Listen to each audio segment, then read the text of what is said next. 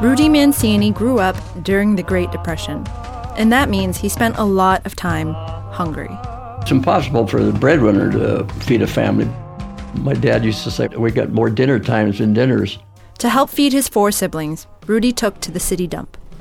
The only way a kid could make any money at all was picking up scrap metal. Everybody was in it, even young, old, take off in the morning, small armies. And pretty soon, everything is picked clean. New sources of metal were guarded like an Italian guards an old mushroom patch. We don't want anybody to find it. So he often had to desperately compete for every piece of metal he could find. And he knew what he needed to do to get what he wanted. Use his fists. There was a kid called Mickey McKee. He was a tough little Irishman, and we had some real classic brawls. Just one morning, I picked up a few pieces here and there. And look, and there's this Mickey McKee, Mickey wanted his loot, and Rudy wasn't about to give it up. And pretty soon we're at it, and we're wrestling around. We roll into a ditch, and it just so happens that this Sammy Angot, the fighter, was doing road work. Sammy Angot was a star boxer, and he was also Rudy's neighbor. He reached down, broke up the fight. He said, Rudy, I told you about this. What are you rolling around like a drunk in a bar? Why don't you learn to box like I asked you to? I don't know about it, Sammy. You could make more money in one fight than it'd take you 3 months to pick scrap metal. Well, I don't know. Yeah, okay. Rudy went to the Bronson House Boxing Club gym that week and made the team right off the bat. It was such a popular sport, even though there was massive unemployment. Fight clubs sprung up in church basements, old warehouses and barns. It was 3 rounds, $1 per round, $10 if you win, see. $5 could feed a family of 3 for a week. And Rudy was winning. I was making more than my dad. I remember how proud I was. I handed Mama my first $5 bill to help out with the groceries. She couldn't believe it. Here I was like a 16-year-old boy bringing home that kind of money. Fighting came naturally to Rudy. He had spent so much of his life literally fighting to survive. And now it was finally paying off. Your stomach is just churning. But then when you get into the ring and the bell goes on, it all goes away, and it's just a survival then. And then, wow, there is nothing like it. And then with the write-ups in the paper and sometimes your photograph. But being a rookie, he did have a lot to learn. Take, for example, the time he and his club went to box for the inmates at the West Virginia State Prison. I was fighting 5th, which meant I had plenty of time. I had my robe on. I stretched out on a bench. I thought I'd get some relaxation. And I heard the guy say, "Let's go, Rudy, you're on." I said, "No, it couldn't be. I'm on 5th tonight." He said, "No, you've got to go on now." I remember walking into the arena, and they had a chain link fence running the length of the yard. And there was bleachers on one side where all the inmates from the institution were watching. Crowd was really raucous. They were stamping their feet and hollering, "Let's go, let's go, let's go." I said, "What if they don't let us get out of here?" So I noticed I felt a little breeze kind of as I jumped to get into the ring. 126-pound featherweight Rudy Mancini.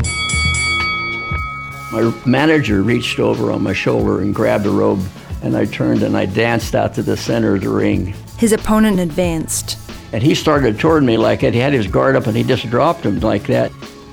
And he looked down, and I looked down, and I wasn't wearing any trunks. Yup, Rudy had leapt into the ring butt naked. It turned out he'd lent his trunks to another fighter, expecting to get them back before he went on. But in the confusion of the changing lineup, he hadn't had time to reclaim his pants. And the prisoners, and they're laughing, and it just catcalls and scream and laughter.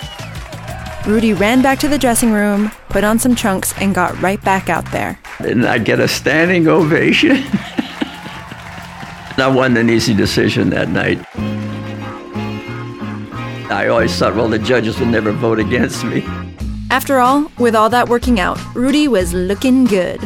And the ladies noticed. Yeah, there was a kind of groupies that hang around boxers. But Rudy didn't care about any of them. The girl of his dreams was named Nancy. I met her at a dance at the Pavilion. She was a very pretty girl, long black hair, very dark. Looked a little bit like Tantaleo in white cargo, very sultry looking. Rudy had it all. The prize money, the girl, even a future. Remember that star boxer, Sammy Angot? He went on to become world featherweight champion. And his manager wanted to turn Rudy pro, too. I would have been a professional fighter. But it all changed when the Japanese bombed Pearl Harbor. I was drafted.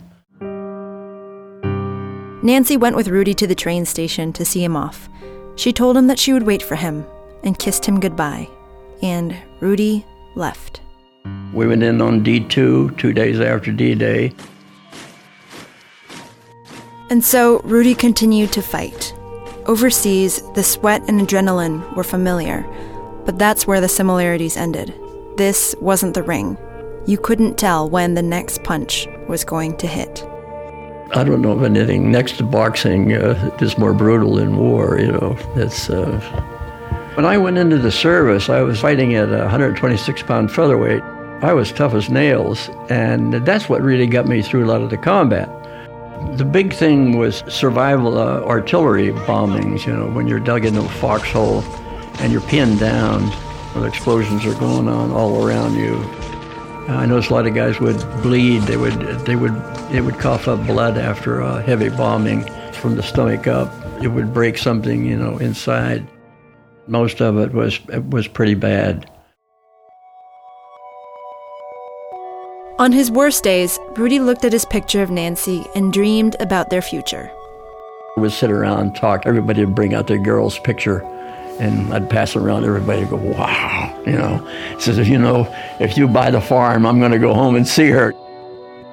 That thing kept me going. Many times I felt like, God, I'm not going to pull through this damn thing. And then I said, well, I've got to for her. When he made it out alive, once he knew he was going home, Rudy knew only two things for sure. One, that he was going to be with Nancy. And two, that he was never going to fight again. Once the war was over, I didn't have any more desire to enter the ring.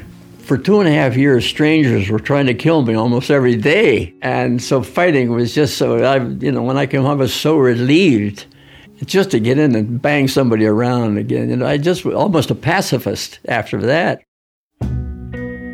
Rudy got back home to Pittsburgh at midnight, and first thing in the morning, he went to Nancy's house. So I went down to her home. I knocked on the door, and there was nobody answered. So I walked around in front, and she's hanging clothes on the line. And she sees me, and she wasn't expecting me. We embraced. She started to cry. At first I thought, well, she's crying. She was happy to see me. But that wasn't it. She said, I met somebody else. I noticed she was wearing a field jacket with the bars of a second lieutenant. And she gave me the guy's name. And I said, I know this guy. I said, are you sure that this is what you want to do? And she said, yeah. I said, you kept me waiting 2.5 years and you couldn't tell me? She said, right after I got your letter saying that you were going to go to the Pacific Theater, I decided I wasn't going to wait anymore. And then a big disappointment. Yeah, and that's all I thought about.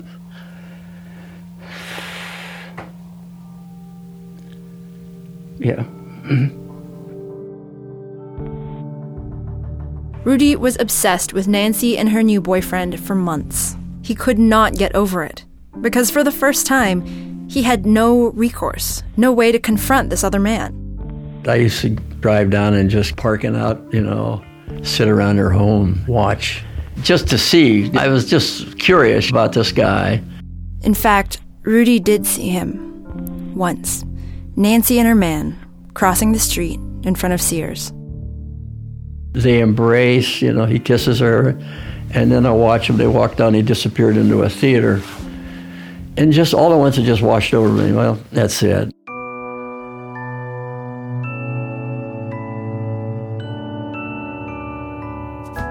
So if you hadn't gone to war, what would you have done? Do you think you would have fought for her?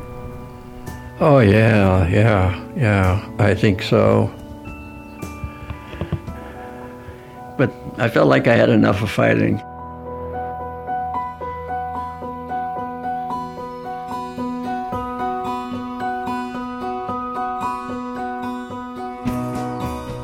Not to worry, not to worry. Let it be known, there is hope for the brokenhearted. Rudy eventually did get over Nancy and went on to have a beautiful family and a long career with the FBI. He and his family now live on their wineries. That's right, their wineries near Calistoga, California. And he's currently working on a memoir as well. You earned it, Rudy. You earned it. You are listening to Snap Judgment, and to hear more stories, visit snapjudgment.org.